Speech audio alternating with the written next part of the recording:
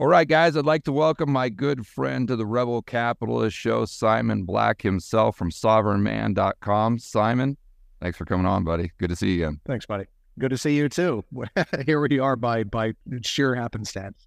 Yeah, Great to talk to you. Yeah. What people don't know is that you and I have been smoking and joking for the last 15 minutes, cracking jokes and reminiscing. So we're all warmed up now. Yeah, there you go. I feel like I feel like I need a little like vasito of tequila right here in front of me. I would sort of set the mood just right. But it's a little too early in the morning. Yeah, well, we were also talking about RFK and kind of the traction he's getting and being canceled and whatnot. And what are your thoughts there? Because some of the things I like the fact that he's addressing some serious topics, even if I don't agree with his conclusion or with his quote unquote solution. But what are your thoughts there? It's just interesting that the fact that he's out there, like we were talking about earlier, I mean, the fact that he's out there does show that I think that censorship has really been dialed back. The fact that he's able to sort of be out there and be in a mainstreaming and get the traction that he's gotten does show that the message of, hey, maybe we weren't actually told the whole truth during the pandemic, that people are really starting to get that. That's not a controversial assertion to make anymore. And that's the thing throughout history really, is that given enough time, the truth always comes out. And people start to figure that stuff out for themselves. It's interesting to me, though, that there's still obviously very strong faction that's trying to still cancel him and get him canceled. And the part that was very interesting is, they're holding a censorship hearing on Capitol Hill to talk about who is being censored and how the censorship went down. And so, of course, they invited RFK, and then there's a whole bunch of people trying to censor the censorship hearing, which in and of itself is absolutely hilarious.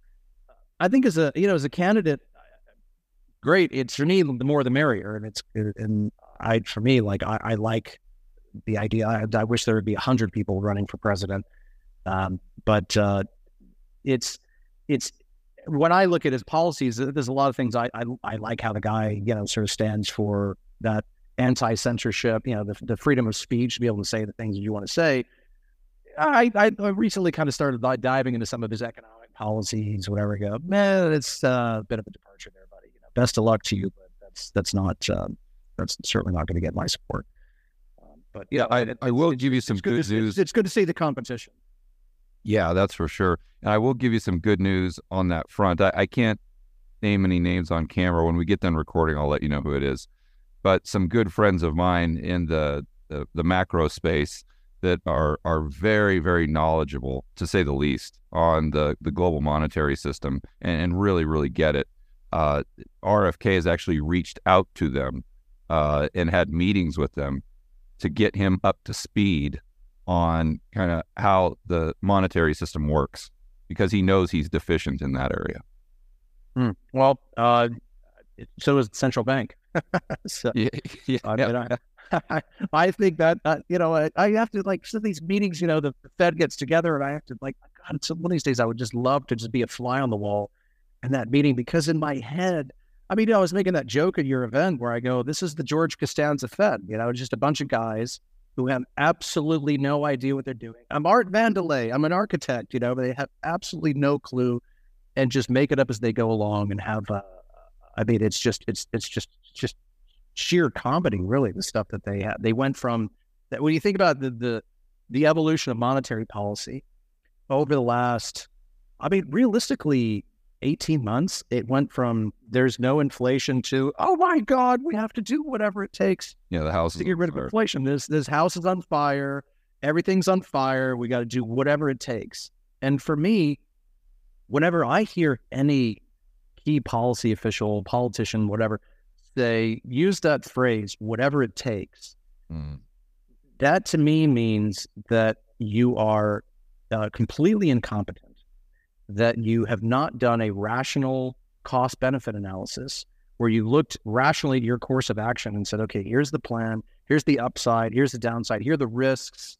They haven't done any of that. And they start going, whatever it takes. And, let's be honest, they did this with COVID. They said, whatever it takes, whatever it takes. And so when they say whatever it takes, they've never said, well, Here's what might happen if we don't do things. Or how do we follow this course of action? Are there consequences? It's going to affect, the little kids. It's going to affect development. It's going to affect education. It's going to affect, the national economy, the national debt, all these things. Is it worth it?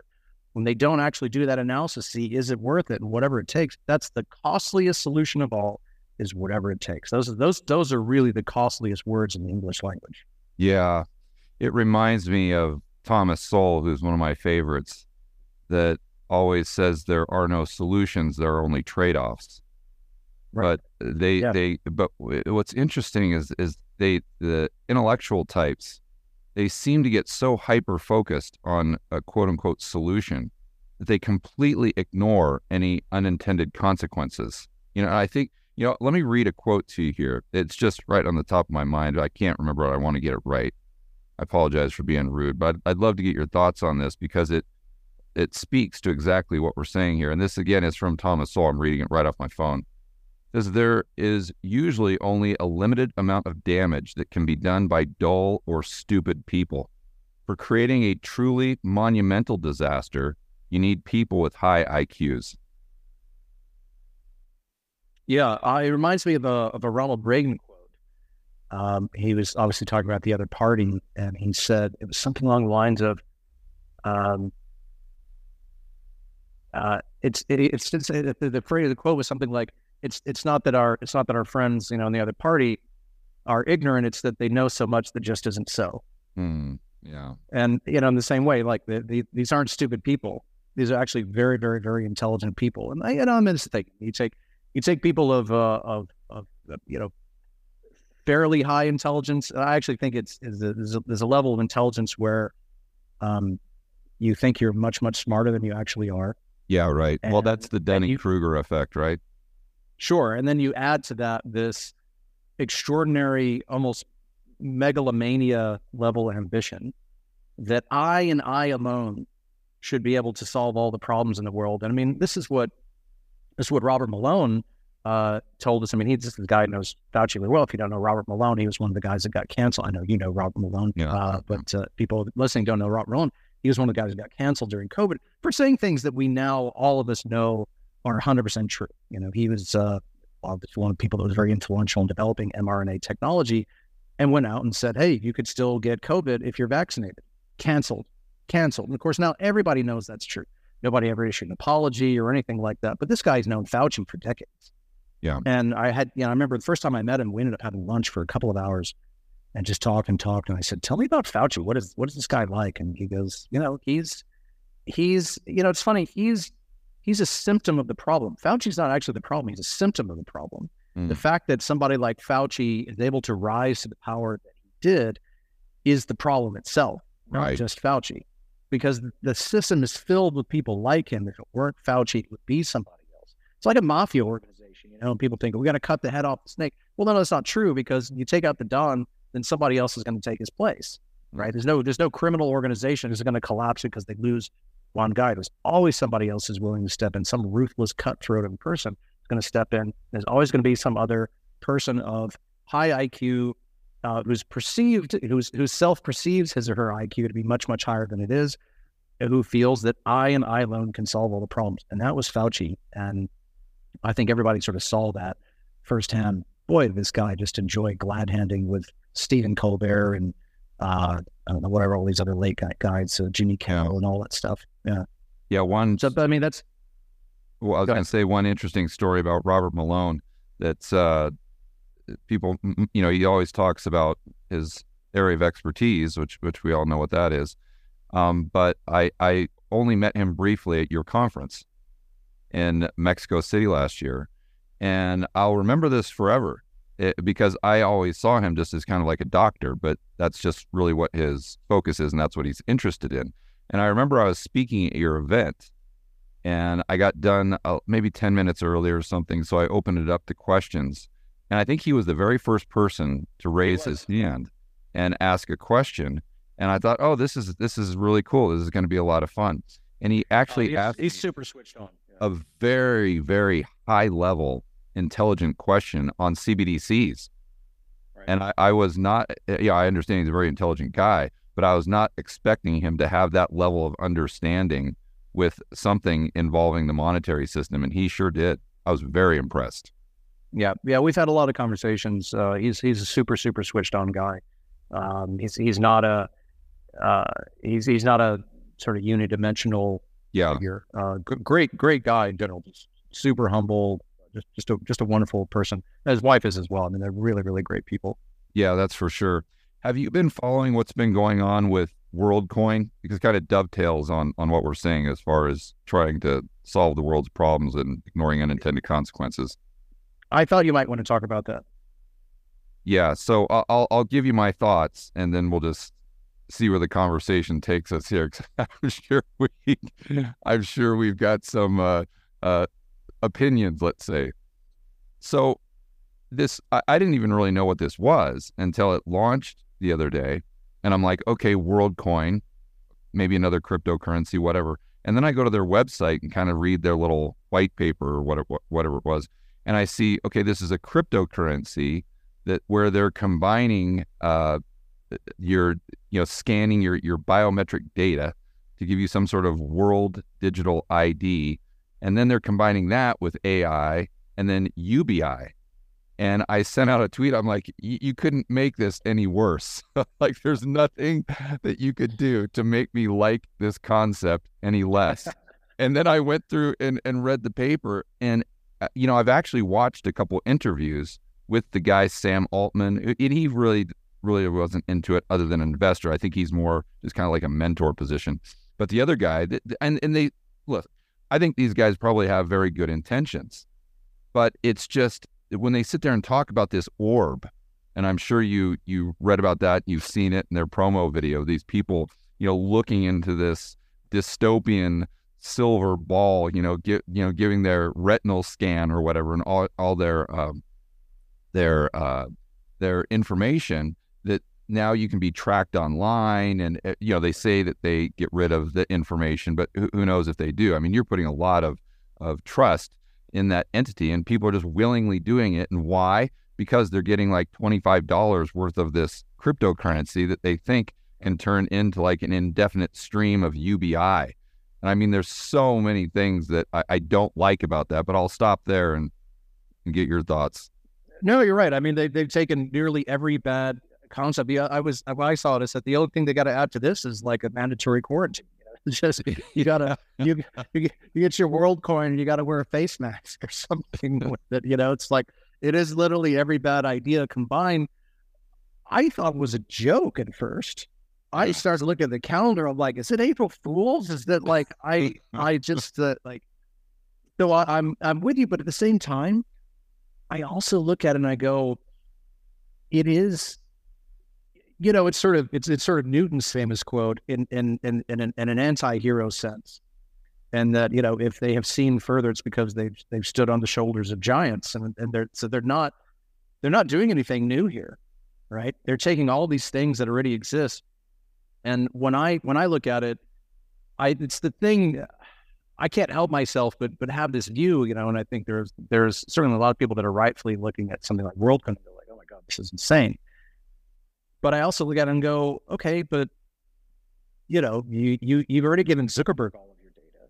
Yeah, you've given like all the things that, right? Exactly. Like if that should be the eye opener, and it's really hard to exist in the world without and not be completely and fully.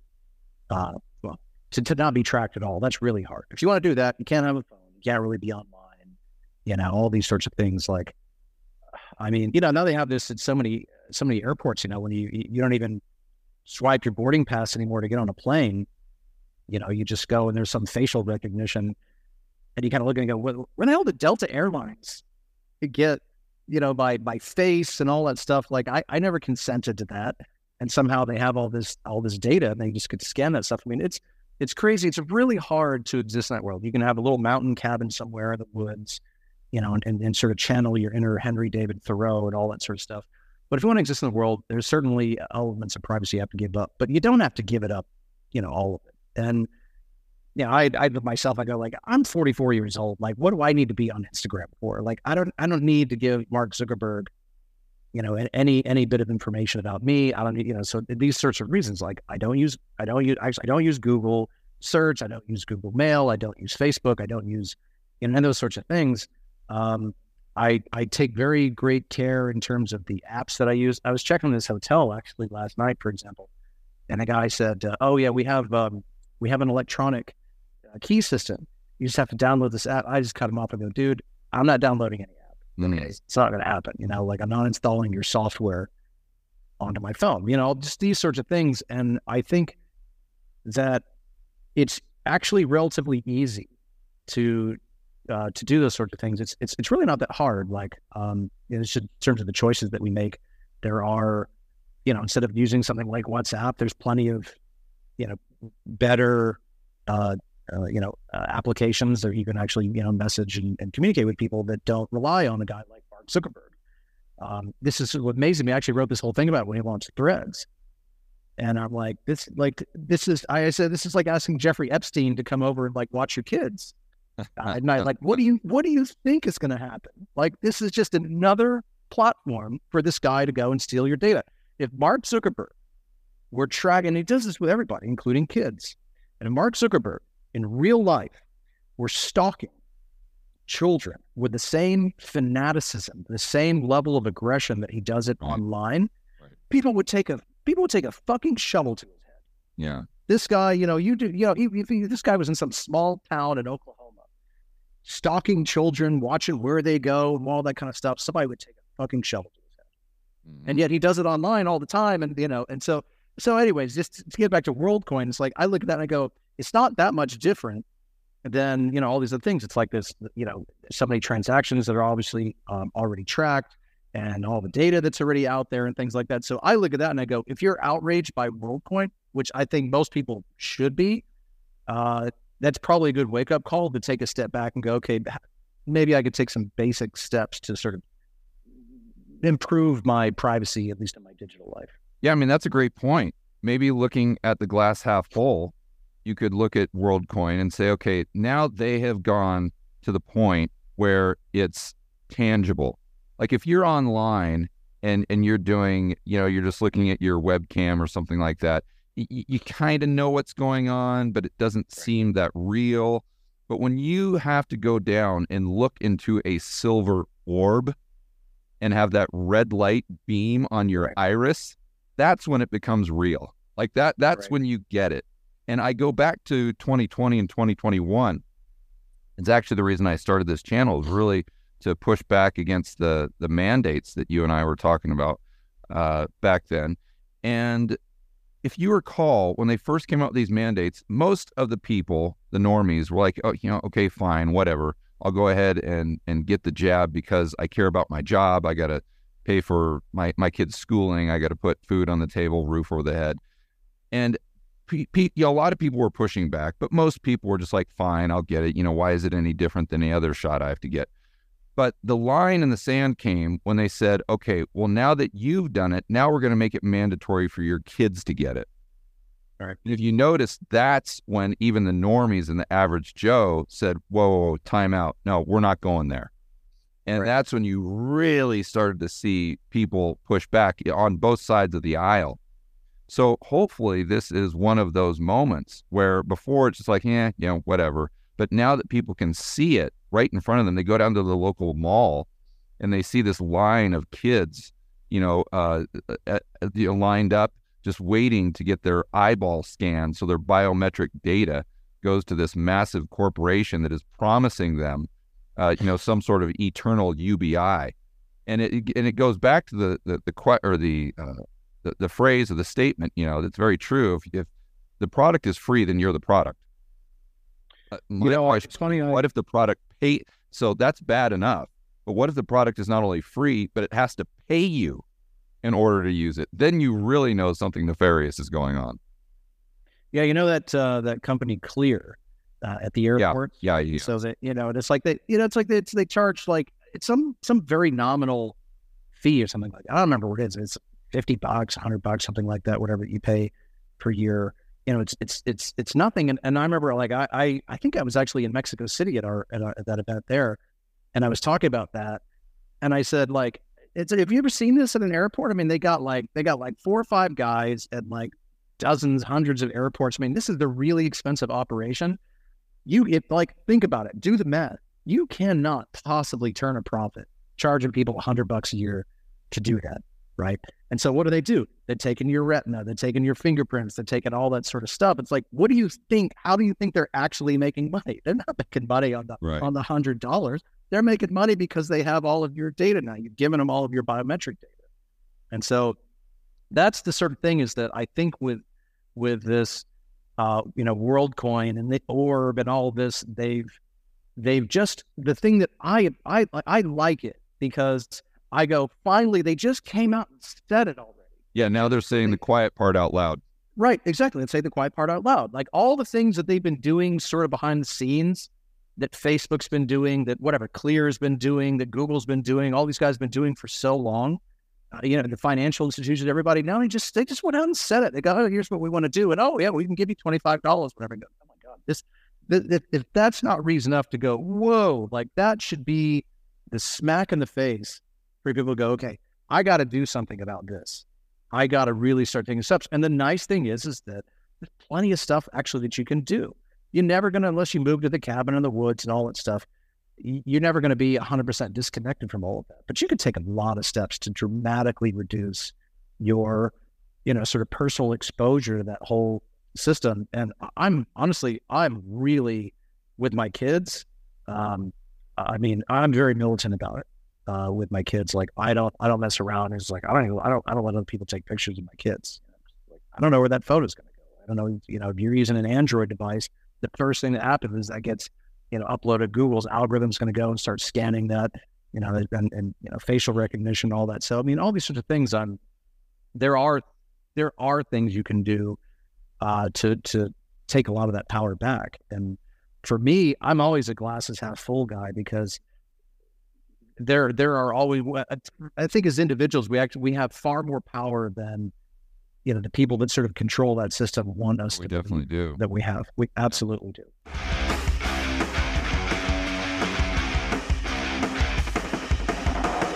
Hey guys, I want to remind you to check out Rebel Capitalist Pro. This is the incredible online investment forum that I have with investment experts Lynn Alden and Chris McIntosh. It includes professionals such as Patrick Ceresna from Macro Voices. He specializes in options. Tony Greer, commodity trading. Jason Hartman, real estate. And Brent Johnson with macroeconomics. If you want to build wealth and thrive in this world of out-of-control central banks and big governments, Rebel Capitalist Pro is the resource you need. So check it out today at georgegammon.com/pro. That's georgegammon.com/pro. We'll see you inside with the fellow Rebel capitalists that are taking their investing to the next level.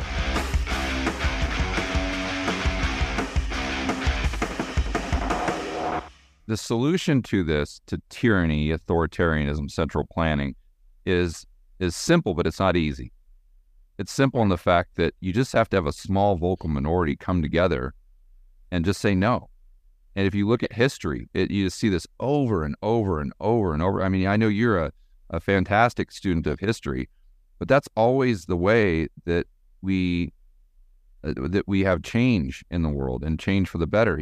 Well, the example I always use is Romania in 1989, I think it was, or 1990, right, with Ceausescu, and where you just had, I don't know what the population of Romania was back then, but you had a minority of the population just literally stand up and say no. The guy had all the guns. The guy had all the power. He controlled the military. He controlled the police. He controlled absolutely everything. Dictator, been in power, I don't know how long, call it, 2 decades. And people just put their foot down. They said no. And then 9 days later, they take him out back and they shoot him. And, I'm not condoning violence or anything, but that's just an illustration. And in our modern day, I think you have the exact same thing with the truckers in Canada, which I think Trudeau would be done, in my opinion. If Putin would not have gone into Ukraine, I think Trudeau was on his way out. Because what happened is this trucker movement was growing globally. There was a trucker movement in the United States, in Europe, I think in Australia, all over the place. And then all of a sudden, Putin invades Ukraine, and boom, the whole media attention goes on over to something else, and then the trucker movement kind of fizzles out. But that's another example, just people standing up, saying no, and having a massive impact. You're right, George. It works both ways, though. It also works change for the good, but also change for the worse. And a lot of really bad movements start off as a small movement. It's almost cliche, but the obvious one, obviously, is the Nazi Party. You know, they were a nothing. They were a nothing when they actually came and one of the for me, one of the best books in the world is The Rise and Fall of the Third Reich. It's so instructive to see. It's so detailed to go, and you can actually see exactly how these guys rose to power. And it was just a tiny, tiny, tiny movement. They rose to power through a democratic process. Yeah. Right. But one interesting thing, correct me if I'm wrong, is he didn't win a 50% vote because there were like 4 or 5 candidates. So he won with like a 35% vote or something like that. That's right. He didn't even need a majority. It was just enough, right? But it started off as a very, very small movement. And that's the thing, like with these crazy fanatical progressives in the US, it feels a lot of times, that the Nazis were like that in a way that they were this very, very small numerical minority, but they were the loudest by far. And they had the brown shirts going around beating people up, and they were, with their protests, and they were screaming, and Hitler's making a lot of noise.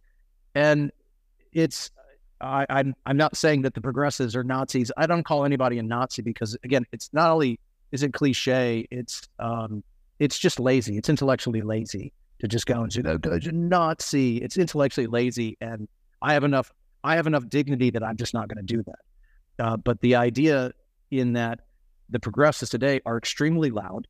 They're so loud, and you think because they are so loud, and they've also co-opted a lot of major institutions, the media, and a lot of people in government, education, et cetera. And so it seems like they're bigger than they are, but they're not, right? Yeah. They're not. If they were actually, this huge, super majority, then Cleopatra would have been the most streamed movie on Netflix, and Bud Light would be the best-selling beer in the world, and all these things, but it's just not true, right? It's not true. And because when all of a sudden people start making individual decisions, go, you know what, I'm just not going to support that. I'm not going to do this. I'm not going to do that. I'm not going to keep giving my money to, all these sorts of things. And, it can get irritating sometimes. But I remember, when Major League Baseball came out against the Georgia voting bill, I started making these assertions about the Georgia voting bill that were actually not even in the bill. And it was, to me, I go, this guy, what's his name? Rob Manfred, I think, the commissioner of baseball. I go, this guy hasn't even read it. It's so obvious he hasn't even read it. And I'm thinking, well, guess I'm never going to watch another baseball game. I mean, it's one of those things where I go, like, I cannot, in good conscience, continue to give my money, my time, my attention to things that I know are, just don't have a freaking opinion on it. Or have an opinion on it, but keep it to yourself. Like, you're Major League Baseball, you shouldn't be going out and doing this. You're, whatever, you're an airline, you're Coca-Cola, whatever, you shouldn't be doing these sorts of things. And I think it's obvious that when people actually do take a stand with their money, with their, the way they think about things, go, well, I'm not going to buy this product anymore. That sends a much, much clearer message than some idiot on Twitter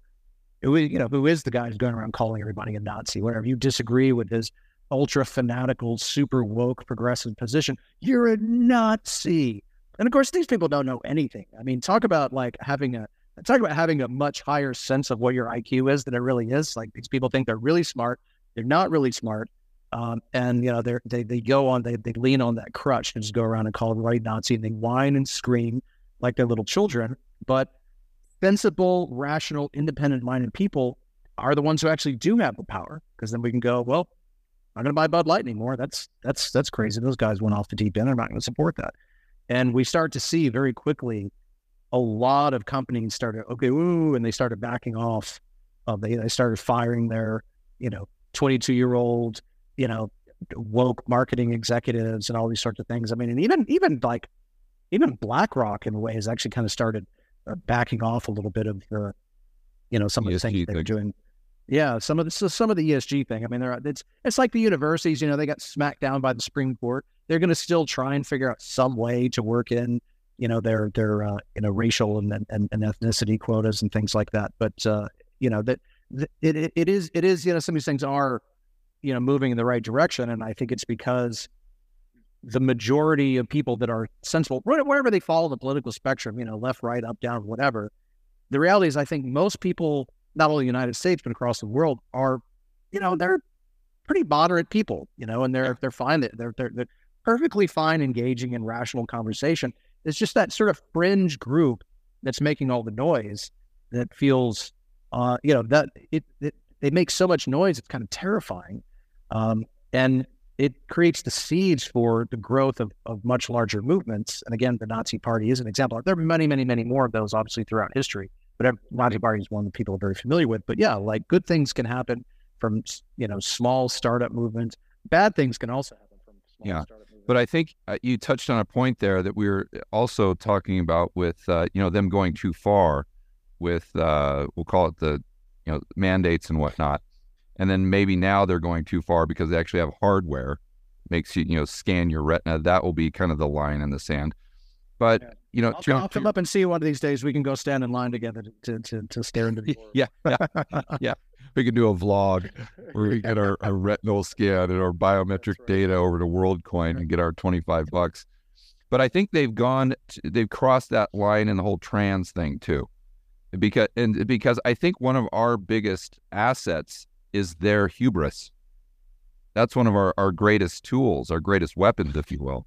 So, the whole colleges and a lot of to your point, the NFL or whatever sports league was out there, they were really pandering to this whole woke narrative.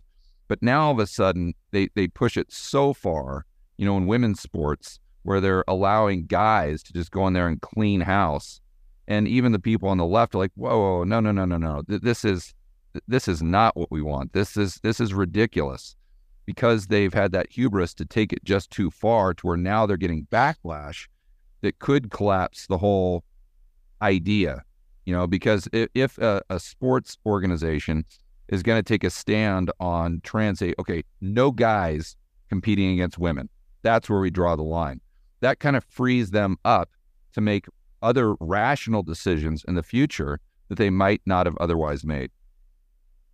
Yeah, it's funny. Like when I step back and look at it, I actually think about it through the lens of like Sun Tzu, and this art of warfare between the ultra woke fanatical progressives and the sense of when you're weak, convey that you're strong. And so they have this like tiny minority, but they went and made so much noise. In classic sort of Sun Tzu, they managed to convince everybody that they were a much, much larger movement than they really were. And so this is why the corporations sort of bent to their will. Corporations have no soul. I mean, let's be honest. I mean, they never really cared about anything. They'll do whatever is in their, what they feel like is going to be in the interest of stock price, whatever's going to sort of win approval from the market and all that sort of stuff. Like that's what they're going to do. And so when they get the sense where they go like, oh my God, like this is this huge movement and we got to get on board with this thing or we're going to get left behind. Now, all of a sudden, the progressives start getting these victories, right? Because they're able to, they're able to feign a level of strength that they don't really have. And so all of a sudden, it's like they're coming on, like town after town after town, sort of ancient warfare. Before they even get there, the towns are surrendering, right? Because they think that the approaching army is this massive, millions of people that's going to wipe them out. It turns out it's like 30 guys. It's 30 guys making a lot of noise, right? Galloping on horseback as loud as they can. 30 guys make a lot of noise. But the town goes, we surrender. Then all of a sudden, these 30 guys, they feel like, hey, we can do anything. Everybody's terrified of us. We can do whatever we want. And they get that hubris where they feel like we can do whatever we want. We can change the dictionary. We can demand that people, use this word or that word. We can start, and at a certain point when you get that level of hubris, you cross a line. And then all of a sudden people go, whoa. And all of a sudden now the town comes out to meet you. And they get their force together. You know what? No, we're not going to do that. We're actually going to come out and meet you in this battle. And they go, wait a minute. You're 30 guys. We're going to massacre you. And that's through sort of my sort of ex-military lens of warfare, my historical view of like ancient warfare. That's the way I look at it. Is it's like the ancient city has kind of realized, and that was Bud Light, and I was all of a sudden realized like, wait a minute, you guys are nothing. You're tiny. The rest, look at the rest of us. We're like, even all stripes of political ideologies, whatever. It's like we completely outnumber you by like 1,000 to 1. Yeah, you have no chance of winning. And that you're absolutely right. It was that hubris that has actually now started to unwind that and started to do them in, because they got so far out of control. They couldn't just say, hey, we've gotten everybody to the point where everybody's sort of fine, just accepting everybody for whoever they are, blah blah blah. But like, they had to just keep on jamming that even farther and say, no, it's not enough to just accept people. We've got to celebrate. We've got to have all these sorts of things. We got to say they're courageous. We got to say all these sorts of things. We got to jam it down the children's throats. We got to put them in the kids' sports, whatever. And they tuck in bathing suits or whatever. Right, exactly. Yeah, they went too far, and now they've gone too far. And the townspeople have come outside and said, "You're 30 people. Your horses are malnourished. You've been galloping, from all the way from China. Now you're in Vienna. It's done. You're finished." And that's, I think, what we're seeing now. Because again, this is the thing throughout history, is that bad ideas almost always fail when given enough time. Communism ended, the feudal system ended. I mean, all these things, these horrible ideas that people came up with throughout history, slavery, all these things, like at a certain point, like sometimes they last for a long time, but eventually really bad, terrible ideas, they just come to an end. And, this ultra woke, fanatical stuff, it's a terrible idea, and it too is going to come to an end. And I sort of say this to my own audience and said, like, it can feel scary and you can kind of feel isolated, whatever, but you just gotta, you gotta remember it in that way. Like, there's way more rational, sensible people than there are fanatics. And that's not even glasses half full. The glass is full, dude. The glass is full. And these people are on the way out. How do you use that Sun Tzu kind of military background that you have to view CBDCs? Like, do you think like, obviously that's a bad idea, but I think what's interesting about a CBDC is if you understand the back end plumbing, you realize that people could be using a CBDC and not even know it. Like, they would have absolutely no idea. And so that's kind of where I wonder, how do we push back against that if people don't even know that they're using it? Who on earth do they even push back against if you have like this unified ledger that the BIS is talking about? I don't know if you read that story. Oh yeah, look, I own a bank. I mean, you know that. So yeah. I know so much about just the inner plumbing of the banking system and all the weird, really weird stuff that goes down. One of my favorite stories is one thing that's just like hilarious. And when I think about CBDCs, it's hilarious to me because if most people knew how ass backward technology was in the financial system, it's just comical. And I remember when we first got our SWIFT code, and Swift reached out to us and said, okay, now you need to go, in order to like onboard you in terms of our technology platform, you need to go find a computer with Windows 7. We're like, aren't they past that now? And then I start looking at this, I'm like, wait a minute, like Windows 7 isn't even supported by Microsoft. They've abandoned support for Windows 7. This is like an obsolete, highly vulnerable, super insecure operating system that underpins the platform by which virtually all international financial transactions go through. Communicate, yeah. Right, exactly. And it's like, this is it's comical, you know? I mean, it's just like most ATM machines in the United States are on, an old school. I mean, there's a lot of ATMs that are even still on Windows 98. I mean, in terms of the software they use, it's such a joke. A lot of, and the problem for a lot of banks is that once you get transactions in the system, the banks operate on things called core banking systems. All core banking systems is like a giant sort of accounting ledger. And there's a lot of like large companies that put out core banking systems, and they have for a really long time. Mm-hmm. And some of these things were written in the 60s and 70s, and these obsolete programming languages like COBOL, Fortran, and stuff like that, most people have never heard of. And so when you have that, and all of a sudden you get all of your data inside of this antiquated system, and then decades go by and you just put more and more and more data, it's a monumental, like Normandy invasion level task to get that data out and move it into another system. It's so hard because the whole time you're trying to migrate data from one system to another. It's like finally you got some new updated, modern programming language, modern in the cloud kind of system. Right. You got to move all the stuff out. But while you're moving the transactions out, all the data and everything that you got out, you've got more transactions in real time coming in.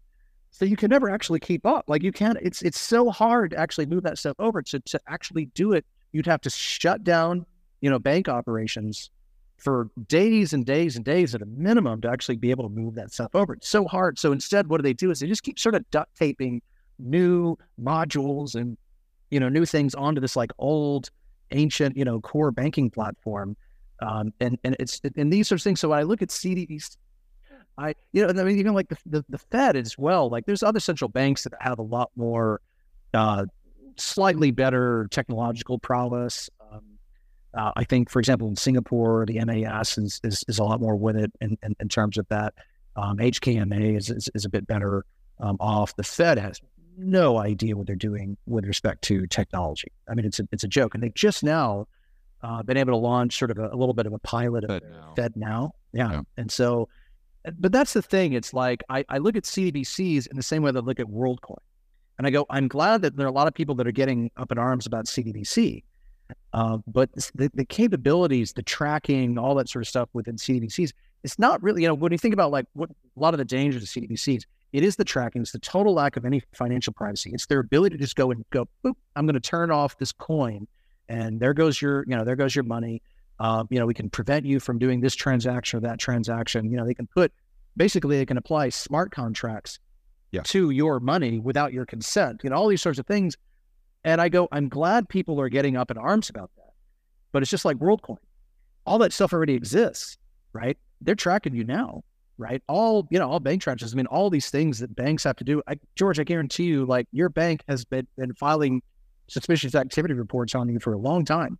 There's a whole database within the Financial Crimes Enforcement Network, FinCEN, that's a federal agency, one of the kind of watchdogs and regulators. Like, I don't know, FinCEN's got the goods on you, on me, on most people listening to this. And honestly, for like basic stuff, I mean, like, I remember having this hell of a time sending money to my sister.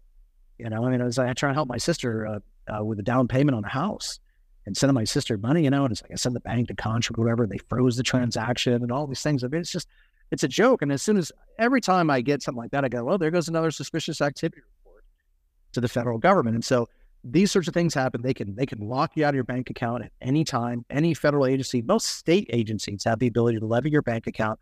They're tracking you. They can prevent you from, making transactions, all those sorts of things. So where CDBCs take that to, what they do is they refine that, they make it a little bit easier, and they take it to a higher level. So now there's a single bureaucrat who can do all of those things instead of sort of like multiple agencies who have some power to do this and some power to do that.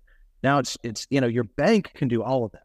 Your bank can freeze your account. They can stop you from making transaction. They can, they're monitoring all of your transactions. They can file suspicious activity reports. They can, banks will, if for example, some federal authority, state authority, whatever, they got a question about you, there could be all these people talking about you behind your back, sharing information about George Gammon and all the transactions that he's done. They're sending these guys information about you, but you'll never know. It's against the law for a bank to tell you that, hey, we got to, like Google puts these like government, tracker requests and stuff like that. They've got some level of transparency reports about that. Banks don't do that because it's against the law for banks to tell their customers, like, hey, just so you know, the agency of such and so has been asking about you and I had to send a bunch of information. It's against the law for banks to do that. Wow. Right. How so granular all that stuff already exists. How granular is the data they get? Well, so as an example, down to the penny of whatever, every bit of documentation that you'd ever sent. No. But I'm saying as an example, if I go to Chipotle, my Wells Fargo knows I spent $20 at Chipotle, but do they know what I ordered? they will not necessarily know. Well, they might. It depends on the transaction system. So the credit card companies will, depends on how you pay, right? I mean, obviously, paying cash is not going to happen.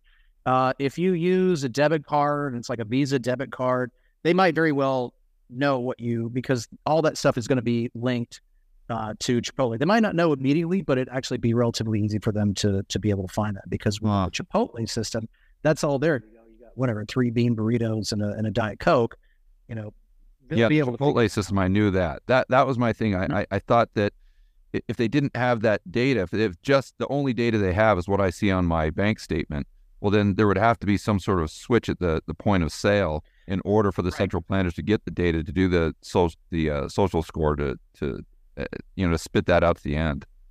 So if you go to like some street side book fair or whatever, and you buy a copy of one of Robert Kiyosaki's books or something like that, and he's got a little square swipe thing, and you just touch it or whatever, like that's probably not, like a guy like that's not going to have like an ERP inventory system that's going to keep all that inside the system. But like I mean, when you go, for example, like even like with like medical stuff, you go to like a Quest Labs or one of these sorts of things, like it's all of that in the system, and Gammon goes in to I mean, whatever you go in and get like some kind of like blood test for something like that, like that's tied to a specific credit card transaction that's got a unique transaction number on it, that's tied to a transaction number inside of their ERP system, all this sort of stuff. So it can get very, very granular.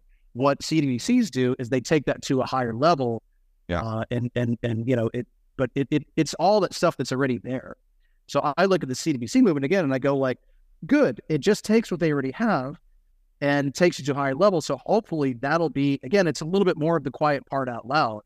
And maybe people finally go like, holy shit, this is insane. And I go, yes, it is insane, but it's already also, all that stuff exists. And so that's one of the things about why it does make sense. And it's like, we get reminders of this every day. We were talking about the Canadian trucker movement earlier. It is beyond me how somebody could look at that trucker movement and go, oh yeah, I don't need a foreign bank account. I don't need to, I'll keep 100% of my money inside of the financial system. Like, no, take some of your money out of the financial system. You should have cash, you should have gold, you have all sorts of other things, because one of these days, Justin Trudeau's going to decide that, we don't want to tolerate you anymore as a citizen. And that's it. Yeah. George, I'm so sorry. I just realized, I looked at the time. I'm 3 minutes late for another appointment. So okay. I've actually got to run. Yeah. I really appreciate it, man. It's been great catching up as always. Thanks a lot, buddy. I can't wait to do it again. I've got a ton more questions, but I'm sure the viewers are going to love this conversation. What's great is we got some good news here, some things to really be excited about.